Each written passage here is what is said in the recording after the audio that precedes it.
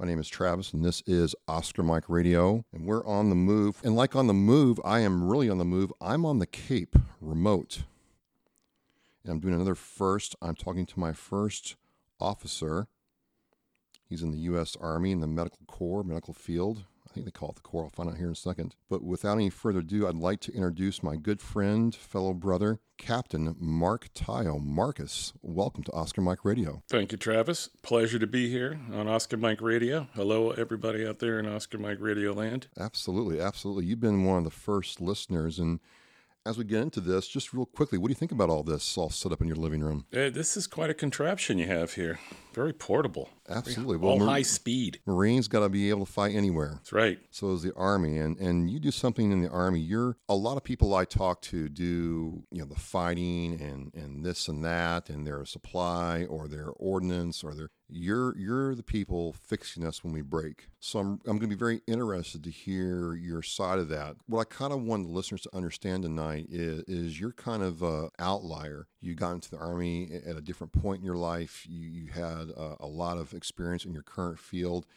And so I guess what I want to start with is your civilian background, because again, you didn't come out of high school and join the Army. You had a whole breadth of experience and life lessons before you did that. What was your life like professionally and personally before you went into the Army? So you're right. I'm kind of a unicorn to the military. I came in at 47 years of age, over the deadline, actually, for a reserve medical corps officer, just over the age line. 46 and a half technically is the cutoff, but I had started the paperwork before that, so I was allowed in with a waiver, let's say that. Prior to that, I've been a ER and critical care nurse for at that point roughly 15, 16 years. I was divorced at the time, sort of unencumbered by the usual encumbrances of life and marriage and children.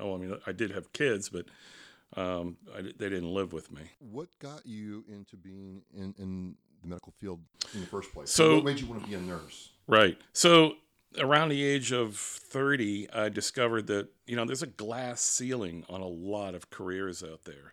I'd been in the trades. I was doing well in that, pretty well. I'd owned my own business. I'd been in the wine and beer business for, here and there, off and on. But wherever you go, Trav, there's always a glass ceiling. And, to those unfamiliar with that term, that's something my generation's used to hearing.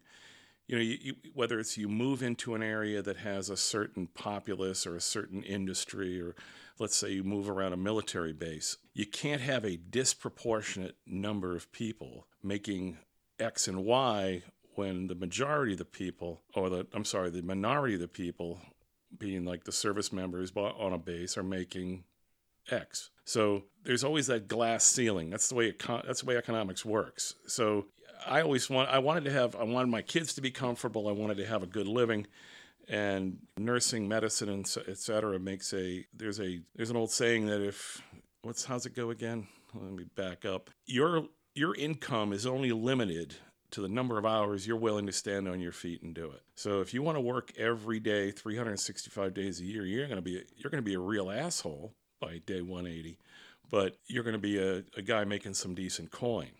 So that's kind of what I just needed, that ability to expand my options, work the different shifts that I could, be home for my kids when they were little, work nights, be home for the kids during the day, and go to work afterwards. But was it purely about the money and ability to earn money, or was there some kind of draw for the actual patient care aspect of nursing? Well, I think people that get into the medical field generally have a desire to serve their fellow man, human beings. I think that's definitely part of it. Being able to care for your fellow man, being able to leave a dent in this world more than what your ass leaves in the couch, that's a huge driving factor for me.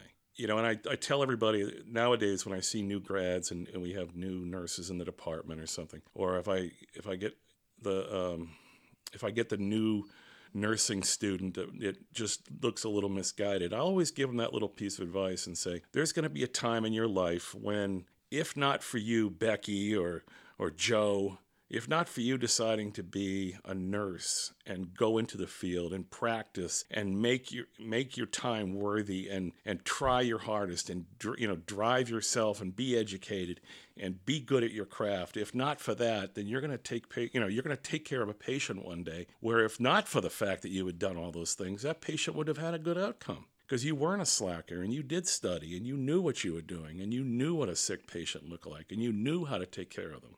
That's what makes the difference. So if you leave this life with just that one point, you've done good. So nursing allowed you to make a difference in people's lives, provide for your family, and give you that, I don't know, it sounds like at the end of the day, you could lay your head on the pillow and knew that you had done something substantial. Correct. And it's a lot like golf.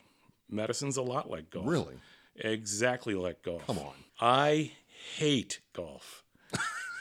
I nothing against anybody out there that plays golf. I personally hate it. I don't have the time. I don't have the patience. I don't have that much time in a day. But I do golf every once in a while, once every year or two. Because why? Because my father likes to golf. And my father's not getting any younger. And so I do it for him. And every time I go out there, I tee something up and I miss it by, a hair and it dribbles off the tee. Or I drive it into the woods, or I drive it into the lake, or I drive it 3 feet off the tee and keep hitting it down and I lose my mind and I want to bend a club around a tree. But there's always that one time, there's one hit where I drive it 350 yards and it goes straight as an arrow and lands on the green, and I say, you know what? This time I won't throw my clubs in the trash can on the way out. So it's exactly like that, and that's what medicine is.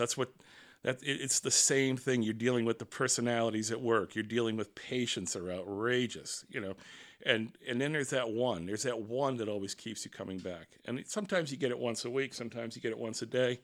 But you get at least one a week. I don't know if you're aware of this, Mark, but I have a serious case of white coat syndrome. Oh, yeah. Like I take it as a point of pride. Well, I did until the nurse practitioner got a hold of me. That it had been 8 years since my last checkup in 2016. Mm-hmm. That NP, nurse practitioner, got upset. Like she took it personally. Well, we want you to come see us.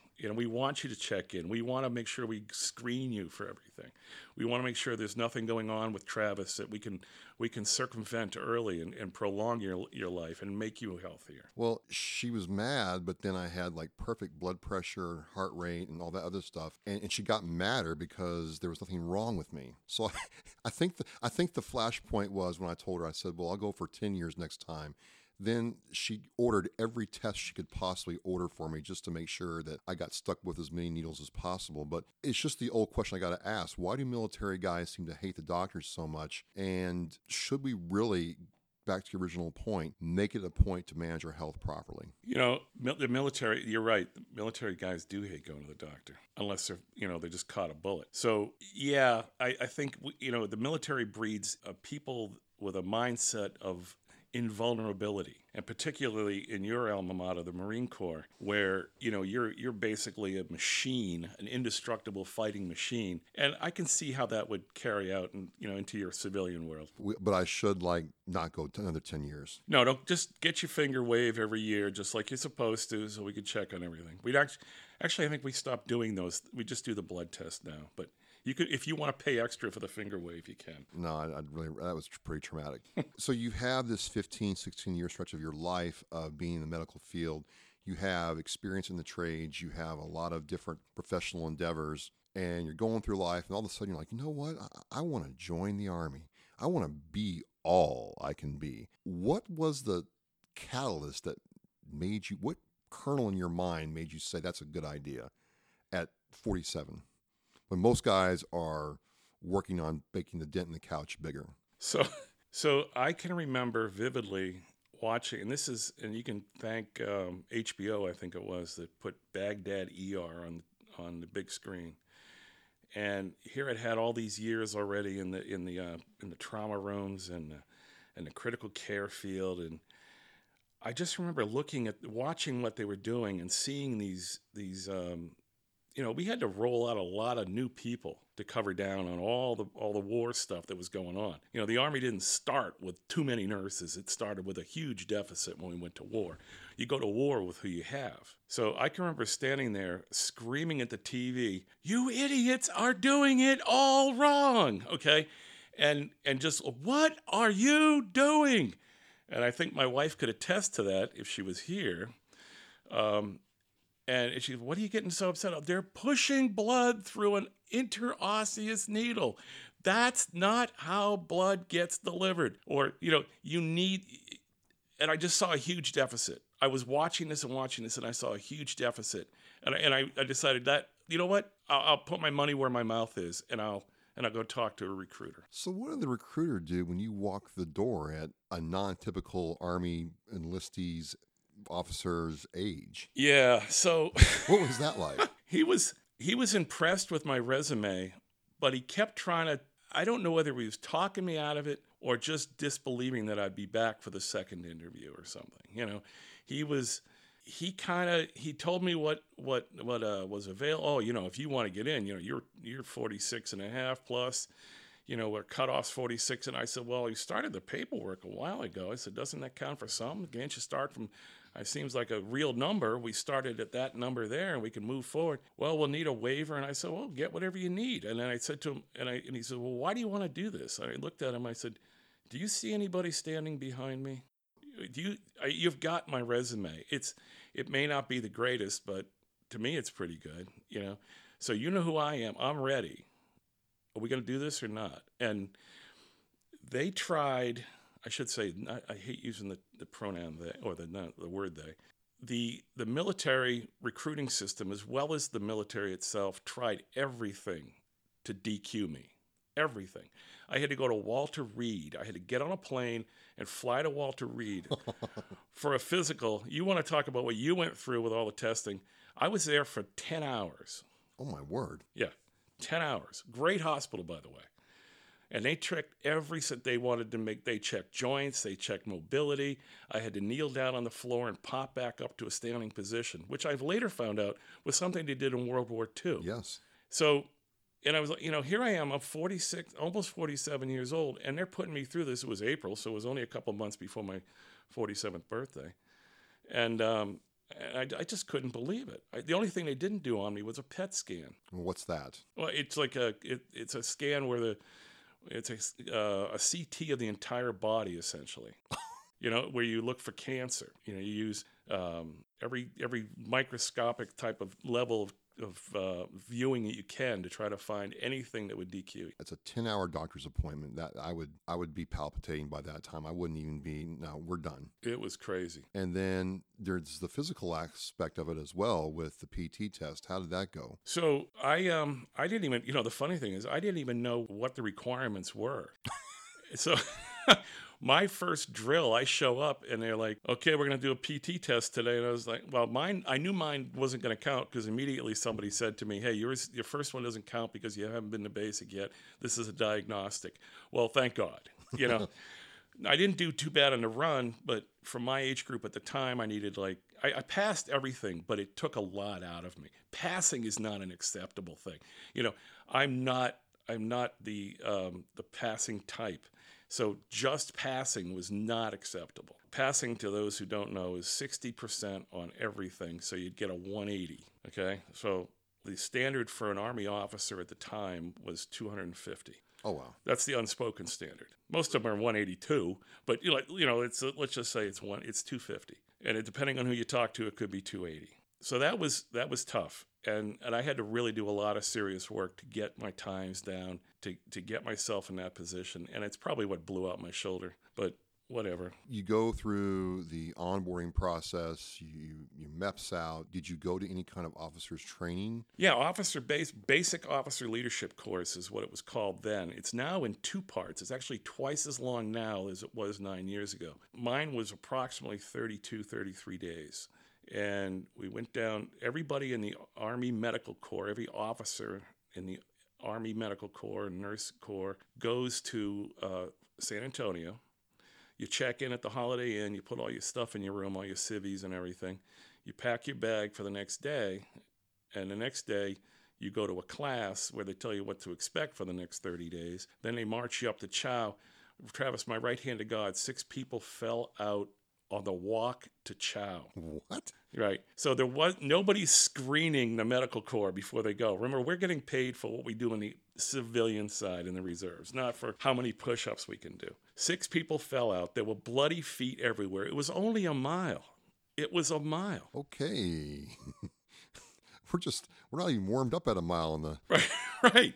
A mile, that's a walk to chow in a corps, isn't it? Right. So, yeah, and then from there on, it was all out in the field the entire time, except for 3 days. Like a camping trip. It was with no clean water, no hygiene. Well, we had a small hygiene station, no showers, and we people. It used to be in my father's time. It was 2 weeks that you spent in a barracks learning how to salute without your keys in your hand.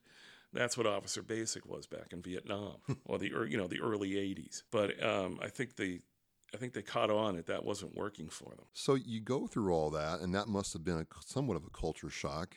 Were you the oldest class? At the time, I was the oldest directly commissioned first lieutenant nurse in the nurse corps. They wouldn't bring you in as a captain, despite your time and you're in the civilian world, but they brought me in with 15 years of experience. They brought me in as a first lieutenant with 11 years of constructive credit. So technically, I was overdue for promotion when I showed up for drill. All I had to do was get to basic, and I was promoted before I got back from basic. What did that feel like when you got pinned and you became a legit Army officer? Besides the birth of my children, the last time I got married to my present wife, I would say the general. Big shout out to the general. We'll get to that in a minute. and you were there, so I would say all those were great. Those were the greatest times of my life. But the minute that you realize that your country, your short-sighted country, has entrusted you, you big goofball, to put on their uniform, to honor you, they honor you by giving you that uniform. And I think that's where a lot of guys go off the rails when they see, people disrespecting the uniform, disrespecting the flag, treating the uniform like a costume. It's not a goddamn costume. No. I think that's where a lot of that passion comes from. I don't think, I'm not that person to physically, get up in somebody's face on the street, but I appreciate those who do. It was a pretty memorable moment. So before we get into some of your Army time deployments, because I understand you were deployed in some ways, it had an effect on me. We'll get into that later. What would you say is the biggest difference between civilian nursing and medical care versus the Army's way of doing things? Because there's the Army way. How would you classify the differences between the two, or contrast that for us? So that's a good one. So let's break that down into 2 different parts. One, anybody that enters the military without civilian practice is practicing in the Army. They're basically they're being raised medically, or they're being raised as a medical provider in the Army way. Stateside, that doesn't mean much. I mean, you have a lot of great care being given over at BAMC, at Bethesda Naval, Walter Reed. There's tremendous skill in those buildings, tremendous skill. But it starts very low speed. So you don't you do clinic work. You're on a base. You're not seeing the same kind of patients. You're not seeing sick patients. You see a lot of urgent care stuff.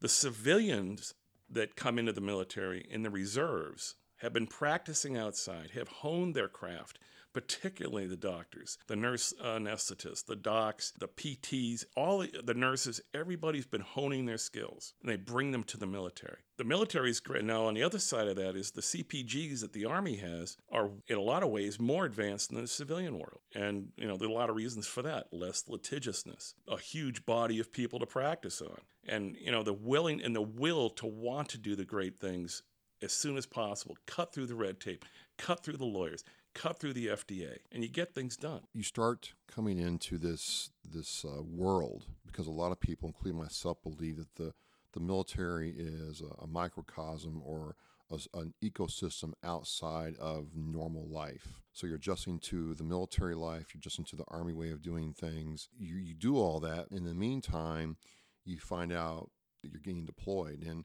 if I may, for a minute, I remember us talking about that. You and I spent a lot of time talking about deployment and what that meant, what could happen and what would happen, and the fact that all of a sudden this got real. And before I get into what I thought I was seeing you go through, I kind of like to hear how that affected you going off to Afghanistan, and what was around in your mind when that time happened. This is going to be different for me than it was for a lot of. I wasn't leaving small children. I was leaving a woman that I loved. I was leaving elderly parents in her care, which I knew was going to be a burden. Nothing, I didn't marry her because she was a weak-willed nitwit.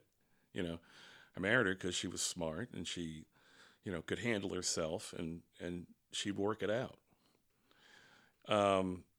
And I knew that, anybody can do 10 months. I can do 10 months standing on my head.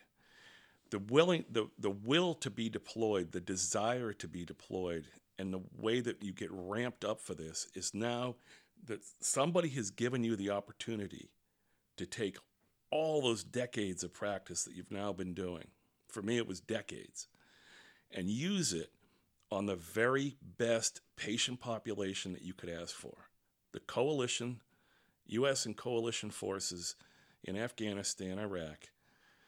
I don't know if you could find a better patient population, one that I would rather serve. When you say best, what does that mean? Well, guys and men and women are going out on a daily basis to exercise the diplomacy and the will of our government. And I'm not going to say to protect our freedom, because we haven't had to do that since 1776. We are exercising our will to provide a better place for people in this world, to negate terrorism, to protect and hold beautiful the things that we love here. We were assaulted. People came after us. We didn't start this fight. We didn't go over there looking to start shit with people. It was brought to us. So, everybody could argue with me on why we're there, why we're not there. We're not there for this, we're there for that. Okay, you know what? I take my orders from one man. And if he says go, you go. That's it. And I got into this with the maturity of knowing the difference.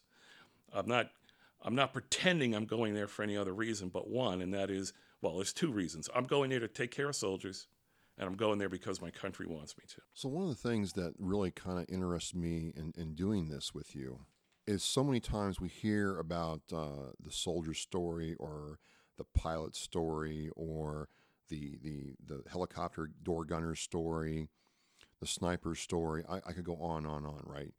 But very rarely, MASH was, I use MASH as an example, but MASH was kind of tongue-in-cheek. We very rarely hear lip to ear what it's like for you all to see some person, man or woman, coming in with egregious, horrible wounds, and it's go time. I've never, not even in the time we've known each other, and I've known Mark for almost, 20 years now? Pretty close, right? So, yeah, pretty close. I don't know if it's because as medical professionals, it's just your job and you're used to it, or what that is, but I don't ever really hear medical types, and I don't say that disrespectfully, talk about what that's like. And I'm not asking you to go down the rabbit hole very deep if you don't want to, but I really do want to understand when you see that patient coming through the door off the Black Hawk, what goes through you all's mind?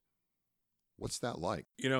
When again, it's going to go back to repetition, maturity, age, time on the job. You go rhythmically through and methodically through the same things you've been drilling down on for years. The same procedures. You've trained yourself till you. I will quote. Is it okay if I quote a good friend of mine, one of my old bosses, Colonel Rick Bailey, my battalion commander, and his favorite line was, "Train till you cannot get it wrong." And as the training goes, that's difficult to do sometimes in reserves, but we've been able to execute, and we train a lot on not the same scenarios. One of my jobs in the FST, the 402nd FST, is that I am in charge of coming up with these training scenarios along with the commander, and we drill down on this repeatedly to nauseum, to exhaustion, because not everybody's had 2 decades of experience. So perfect practice really makes perfect. Absolutely. You do Afghanistan and you've done Iraq. I got to ask, which did you prefer? Which had more challenges?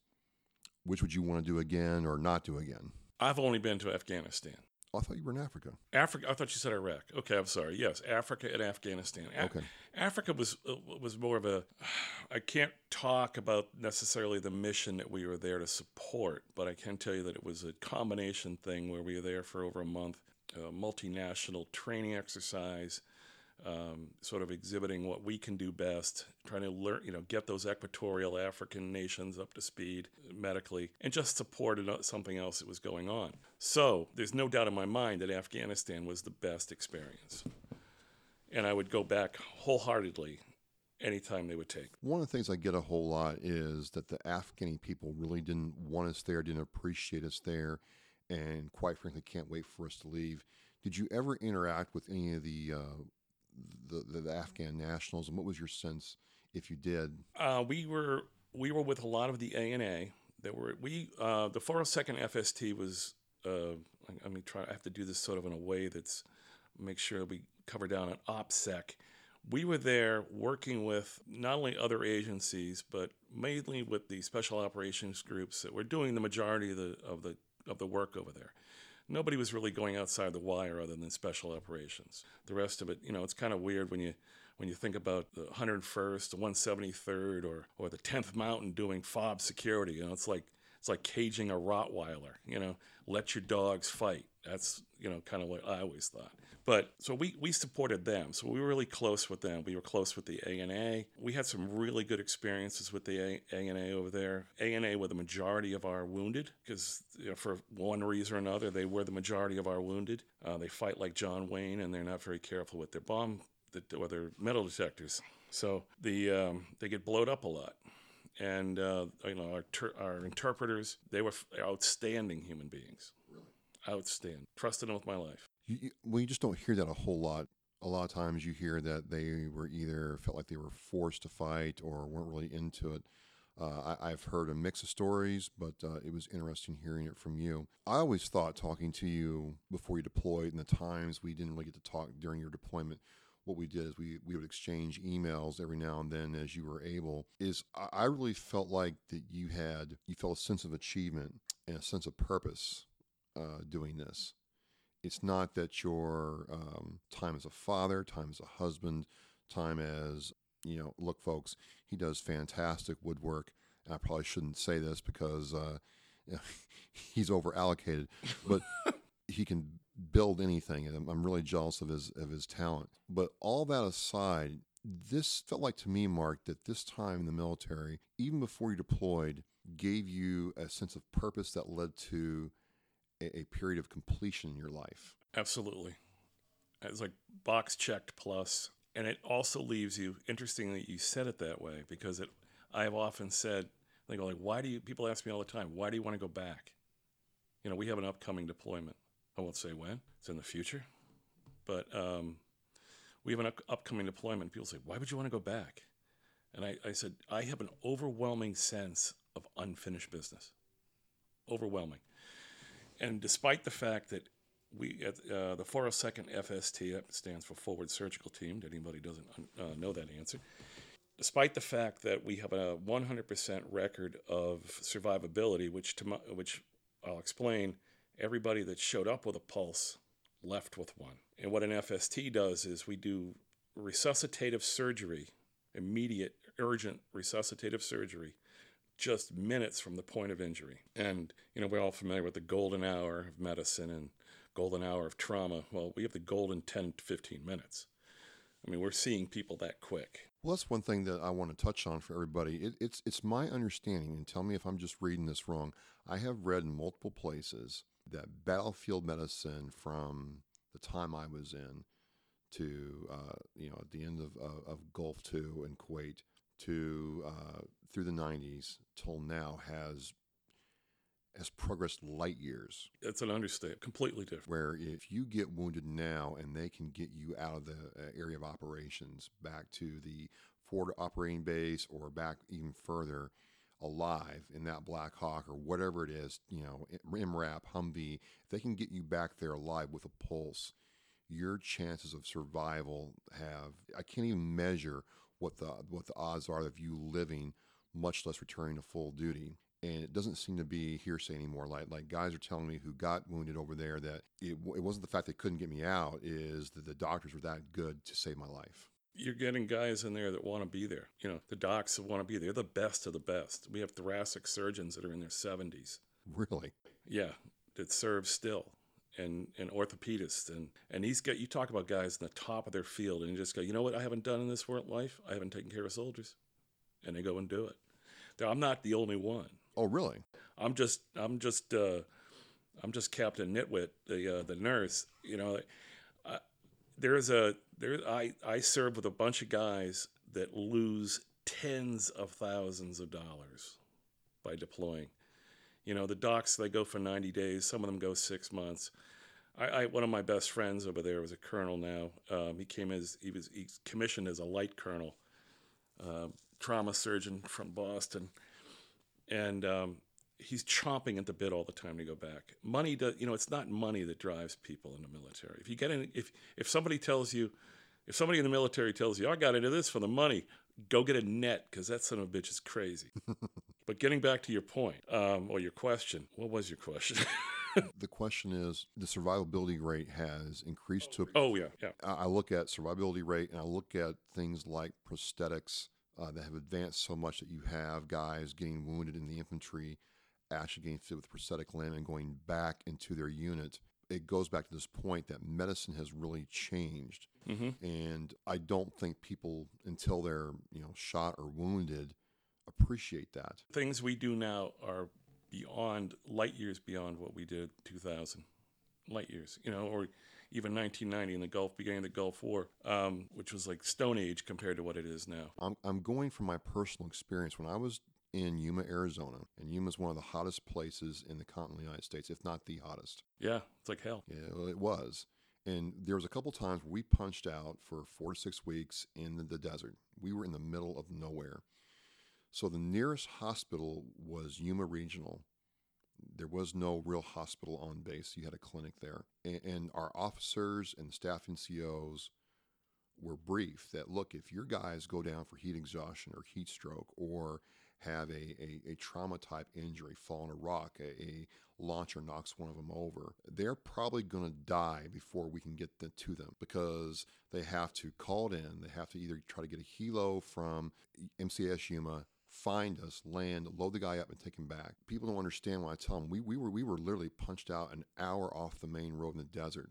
The guys are telling me now, Travis, I mean, if we can just get the Black Hawk to them, get the FSTs or the docs to them, we can keep them alive and save their lives. That was not available to us back then. So we had water protocol, we had rest protocol. They were constantly checking on us to make sure we were okay, because if we went down, even in peacetime, even in civilian,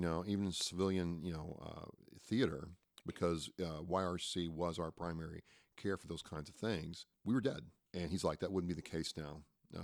If we can get a helicopter to you, a helo taking off from Yuma is going to take 20 minutes to find you. If we can keep you alive for that 30 minutes, you're going to make okay. So I can't sit there but appreciate how far things have come. And I just don't think people hear about it enough. I think there's a lot of reasons for that. People don't want to hear about guys getting wounded. And it's not like the ER shows that are out there where you can just film what's going on. I didn't even know about Baghdad ER. I'm going to check that out. But as you've gone through this and you've seen both sides of the coin now, and you go back to your normal life and your normal job, one of the things I did want to touch on is, for me, I want to understand what was the impact, or how did your wife and your relationship develop or change as a result of your service and deployment? Well, the quick answer to that is, you were at the airport when I got home, and you saw Michael Jordan leave from the top of the key. Right? All right, so folks, I'm going to tell this. I was at the airport when the good captain comes home, and I will say it seemed like I could have been seeing things, but there was a very happy woman in Logan Airport that day. Everybody knew that her husband was coming home, and I don't think I saw a hug last that long in my entire life. No. She didn't want to let you go. No. So she seemed very happy to see you. Yeah, but the air that she got on that leap, It was I was, how does, she's defying the laws of physics. white girls can jump. They could. Honestly, I might have spoken with her briefly about it or asked her if she had any concerns. And I think, she doesn't know the Army. She doesn't know, she has no idea. Well, she has a bit of an idea because we make jokes about it. But in her mind, she was only thinking about the worst possible thing. And I can remember being out in Bagram and walking outside so I could speak to her privately. I had T-Mobile. I got a T-Mobile smart card for my phone. Is that what it's called, a smart card? SIM card. SIM card. Thank you. I'm technologically challenged. So I got a SIM card. She sent me the SIM card for T-Mobile. $60, all the texting you want, all the and as much talk as you want for $60. Well, it turns out T-Mobile, terrorist mobile, right? Of course, it's going to work over there. It was the only one that did work and had a good network. But I can remember going outside, and in Bagram, we got rocketed all the time. And our building, our point, our little AO for our FOB, at-home FOB area, before we went on missions, we were close to the CRAM. Have you ever heard a CRAM go off? No. Have you ever seen the movie Godzilla? Yes. Okay, it sounds exactly like Godzilla. So I'm out there, and all you hear is the alarm. First you hear the bell, bong, bong, bong, incoming, take cover. And then the CRAM goes off, and it's, 10,000 rounds a second coming, depleted uranium tip explosive rounds going out of this thing to intercept this incoming rocket. And she's like, "What was that?" Right? And I said, "Oh, we're right next to the range." That didn't sound like no range to me. Since when do you have an alarm for a range?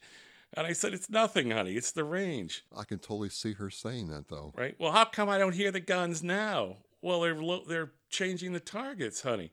So she goes, "Are you lying?" No, I will say this for everybody. She is much smarter. The general is much smarter than Captain Tyler and myself put together. So I'm not surprised. Right. So it was, and that wasn't the only time that it happened. It seemed like every time I went outside, it happened. But I think she understood that, and I kept enforcing, listen, Doc gets taken care of.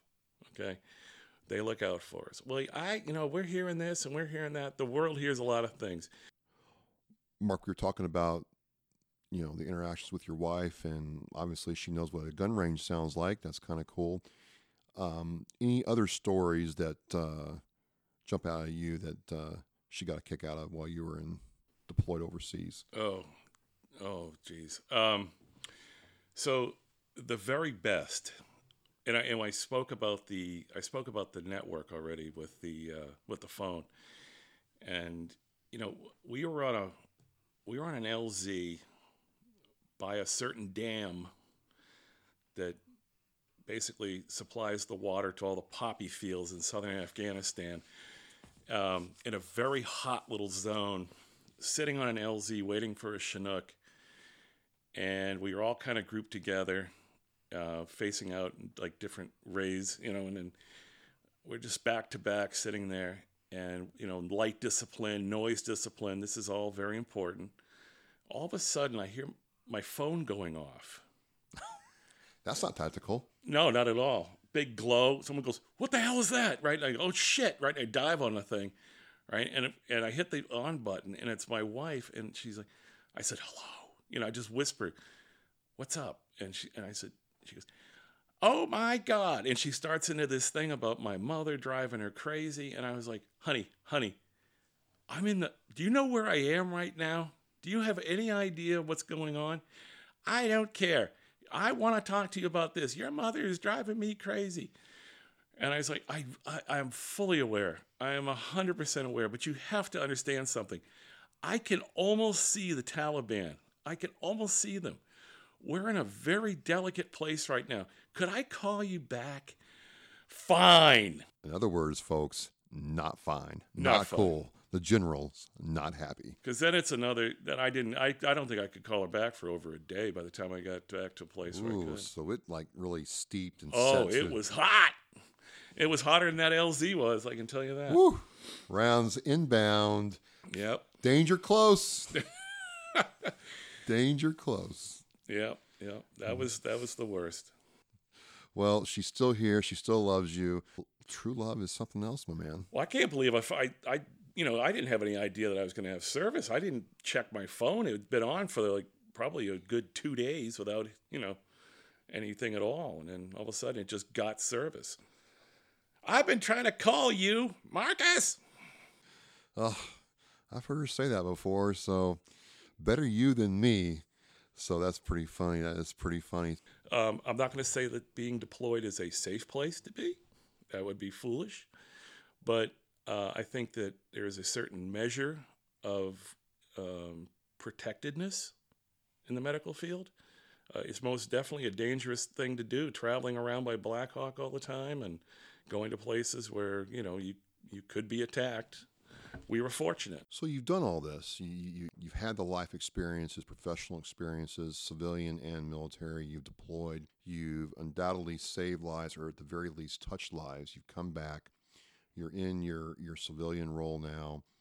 Your husband, father, son. As we move forward with this, as you move forward with life, you've seen, both sides of the coin now.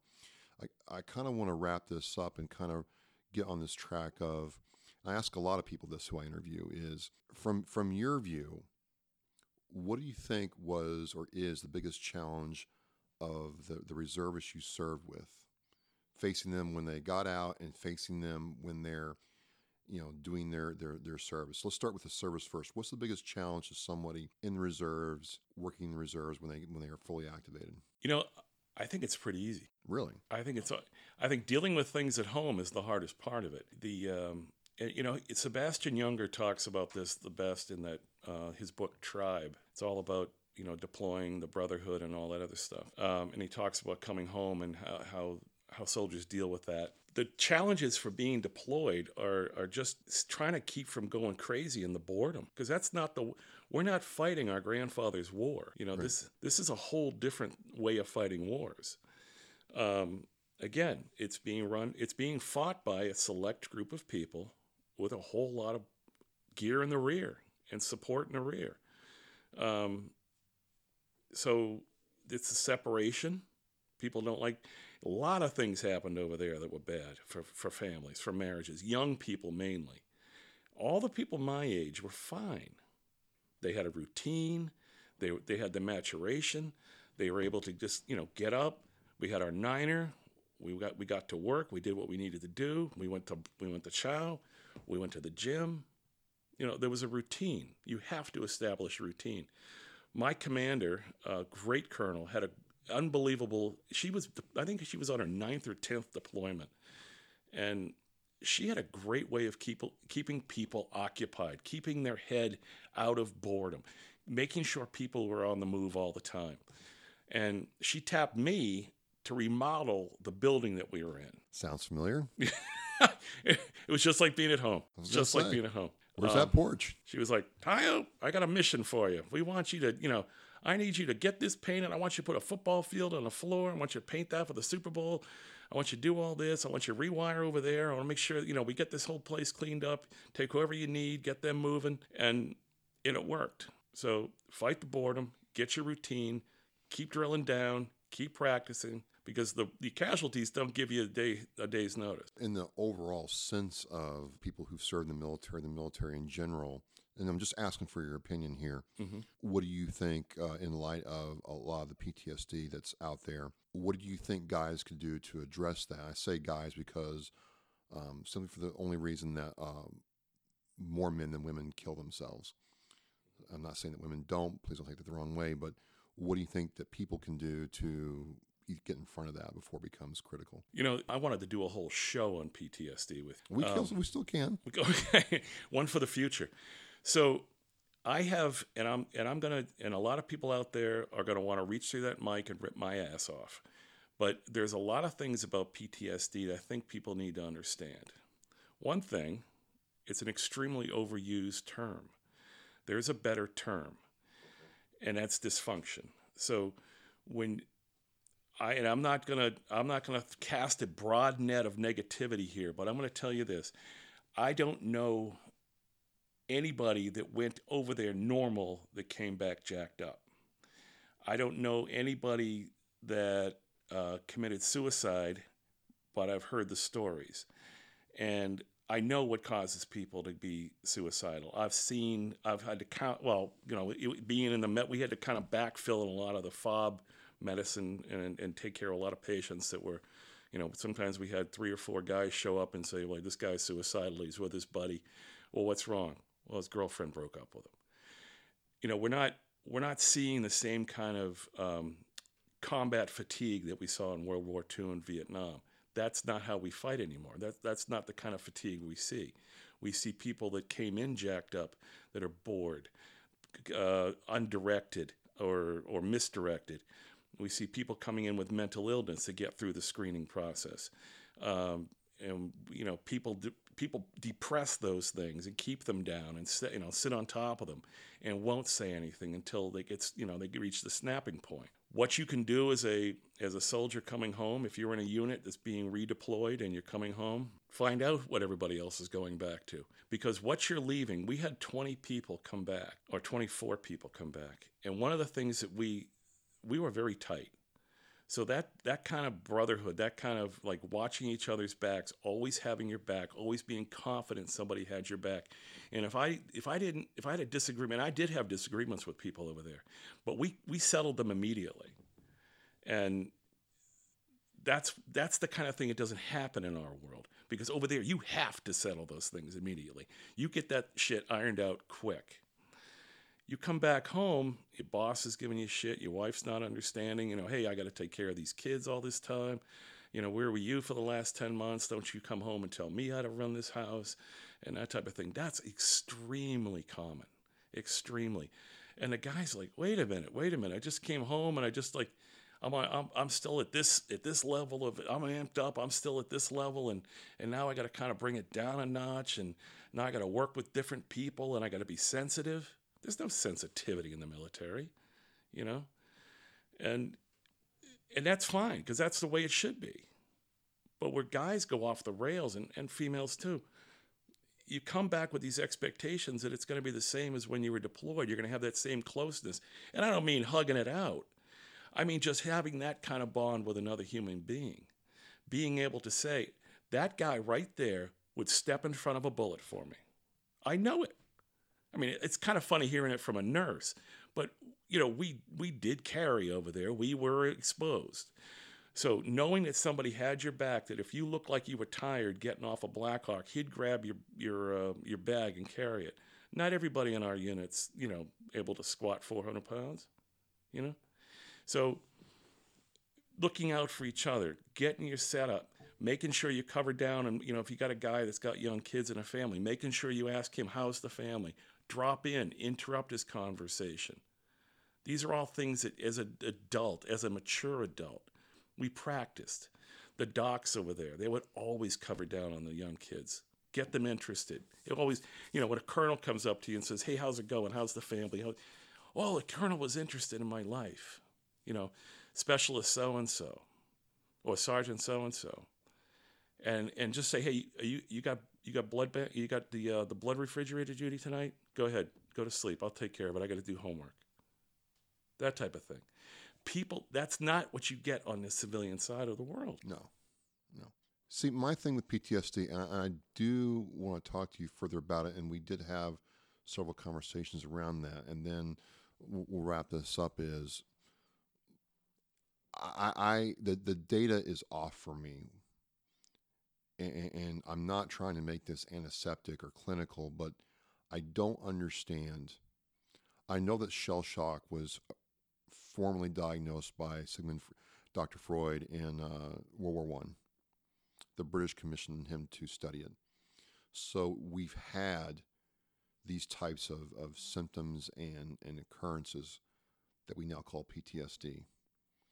What I do not understand, looking back at the Korean War, World War II, and World War I, it is for the number of people that served, we didn't either A, hear about the number of suicides, or they weren't tracking it.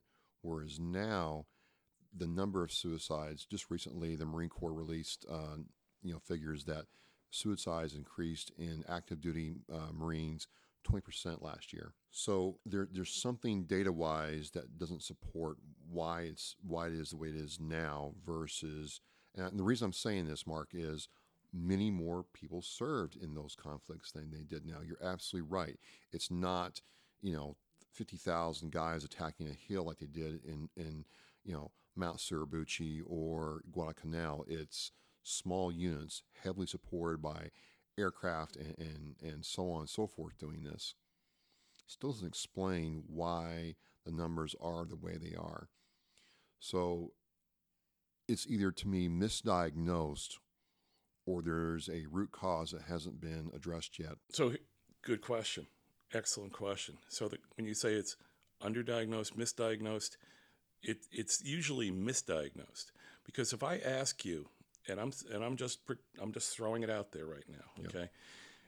Does it appear to you that there is a disproportionate number of people that are saying they have PTSD right now? No. To me, it does. Okay. And the reason is that you're having people. They have PTSD from being bored?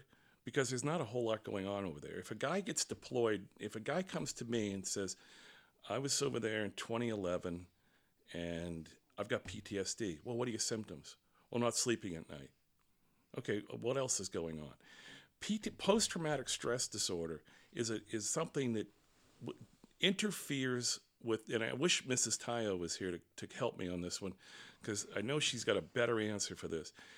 But PTSD is a syndrome that interferes with the functioning of basic life. So are you unable to hold a job? Are you unable to hold a conversation with somebody because you are physically imagining or hallucinating that you're seeing something here? Are you waking up at night? Is it interfering with your sleep? Are you having night terrors? If you're telling me you have your PTSD, you have PTSD and you're gaining weight because you're just sitting around eating too much, to me it just means you're lazy. I got to have more. Clinically, I want to hear from you why it is. What did you see that was so disturbing to you that now it interferes with your adult life, your activities of daily living? What is it that's going to interfere with that? And I'm not getting it. I'm not hearing that. There are a lot of people over there that experienced emotional trauma from the dissolving of a relationship or the death of a family member when they were deployed. These are disturbing things. They're not things that cause PTSD. What causes PTSD is if you're in a Humvee and you hit an IED and you suffer not only a brain injury, but you watch 5 of your friends be liquidated inside of a vehicle. That to a non-clinical, non-medical person is a disturbing sight to see. You don't get to see a body blown to pieces in basic training. If you're not ready to see that, I can see where that would cause you a problem. I can completely understand how watching somebody literally be vaporized by a mortar round or by a 50 cal or cut in half by a 50 caliber bullet. I can see where that would bother you. I can see where the idea of shooting at somebody, a female, a woman, a non-combatant, I can see the disturbance that would cause in the psyche of a normal person. It would take a psychotic son of a bitch to be able to put his head down and sleep comfortably with that image in his head. I have no problem. I don't see, and then of course, people are going to be disturbed by killing combatants. People are going to be disturbed by killing. There's going to be a percentage of that. Is it worthy of post-traumatic stress disorder? I don't know. I'm not a psychiatrist. But I do know that the numbers don't make sense. The 22 a day is something that the Department of Veterans Affairs is pushing out. And I'm telling you, Trav, run the numbers. We wouldn't have any veterans left. A good friend of mine in Florida, Jim Tuff, has researched this. And we both agree when we talked about it, is the study the VA did to get to 22 has inherent flaws in it. And the administration that commissioned the study, the Obama's administration, had to come up with some kind of number, because at that time, from like 2007 to 2011, there were a lot of suicides going on. But it just goes back to, I think we'll do this next time. You said the same thing I said in a different way from a more of a clinical standpoint. The numbers really mess with me. Mm-hmm. For the number of men and women that served in the Korean, World War II, and World War I, we should have a lot more people having killed themselves as a result of those conflicts, and they didn't. They might have used alcohol and other means to cope, but they did not kill themselves at the numbers we see now. So there's something going on there, and I don't know what it is, but I do think that there's a lot of flaws with the numbers were presented and the way this is diagnosed. And until we really look at it from a root cause analysis standpoint, I don't know if there's going to be much progress made at this point in time. So it's something I can talk about for hours. I buried a couple, not guys I know, but I buried a couple people who did commit suicide, and I didn't know why. One of them was not a combat veteran, did not have a combat MOS, but still did it. So that we could talk about this for a while, but I mean, just talking to you for this last time that we've had, it's just very different hearing the perspective from somebody who, for lack of a better term, stops the bleeding literally. And for everybody out there, these people that do this, like Captain Tayo did and his colleagues, and the people full time at Walter Reed, many of them are committed to saving your son or daughter's life, or your husband's life, or your wife's life. At any given time, whether they're on a ship and an ejection seat fails, or they fall down the stairs, whatever. And it's just been a really good time, kind of putting aside our friendship and relationship tonight, Mark, and talking about this on a very real way. I want to thank you for that. Oh, my pleasure. My pleasure. So I'd like to have you back on to talk about PTSD or other things. I can tell you, folks, I really thought that Mark was going to be in Korea right now. That did not come to fruition, thank God. But, he's not.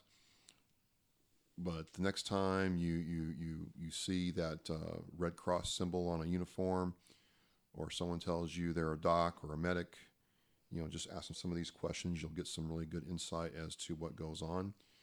And whatever comes next for you, man, thank you. Oh, thank you. Thanks for having me. No problem. So, folks, you'll hear this on OscarMikeRadio.com. I'm everywhere on Stitcher, Google Play, YouTube, SoundCloud. You can find me on Facebook at Oscar Mike Radio, my website, OscarMikeRadio.com. Throw a like on there. We're going to end this episode. This is the last time we'll do this for number 137, where we send out with my Australian rapper friend, Rainy Brady, as a.k.a. Muggsy Brady, with one of his tracks. He's doing a lot of cool things down under. You want to check it out. And again, I am Travis. This is Oscar Mike Radio. We are on the move.